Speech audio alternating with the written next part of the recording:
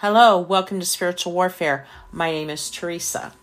I will be reading from the book by Joseph Prince, The Power of Right Believing, 7 Keys to Freedom from Fear, Guilt, and Addiction.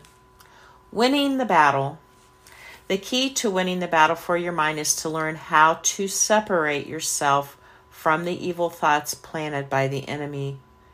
Those thoughts are not yours.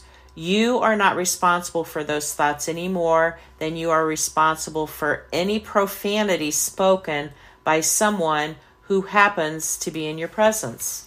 The key to winning the battle for your mind is to learn how to separate yourself from the evil thoughts planted by the enemy.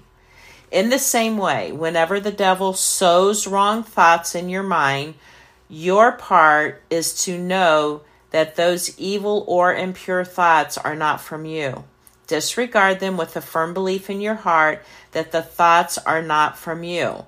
Believe beyond a shadow of a doubt that you are the righteousness of God, and just ignore those thoughts like you would ignore a person who is spouting profanity in your presence.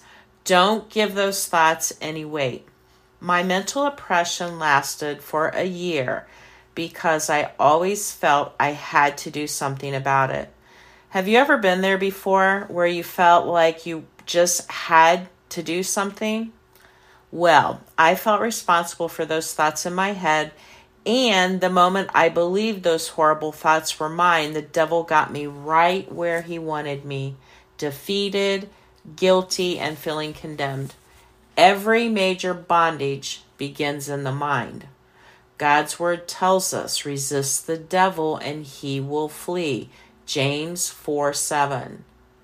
Do you know what the highest form of resistance is? It's to simply ignore the thoughts of the devil. Ladies understand this well. They know that the best way to resist a guy is to simply ignore him. Imagine a lady walking by a construction site where all the men are making catcalls at her. A cool lady will simply walk on by ignoring their catcalls. She knows better than to respond to these guys by barking up at them to stop. As for me, when I was trapped in mental oppression, I would rebuke the devil every time a bad thought floated through my mind. As you can imagine, I ended up rebuking the devil all the time. At the end of the day, I was more focused on about what the devil was doing than God. God doesn't want you devil conscious. He wants you Jesus conscious. You win the battle for your mind by simply ignoring the enemy. Don't feel that you need to do something about those thoughts. When the devil suggests things to your mind, just ignore him.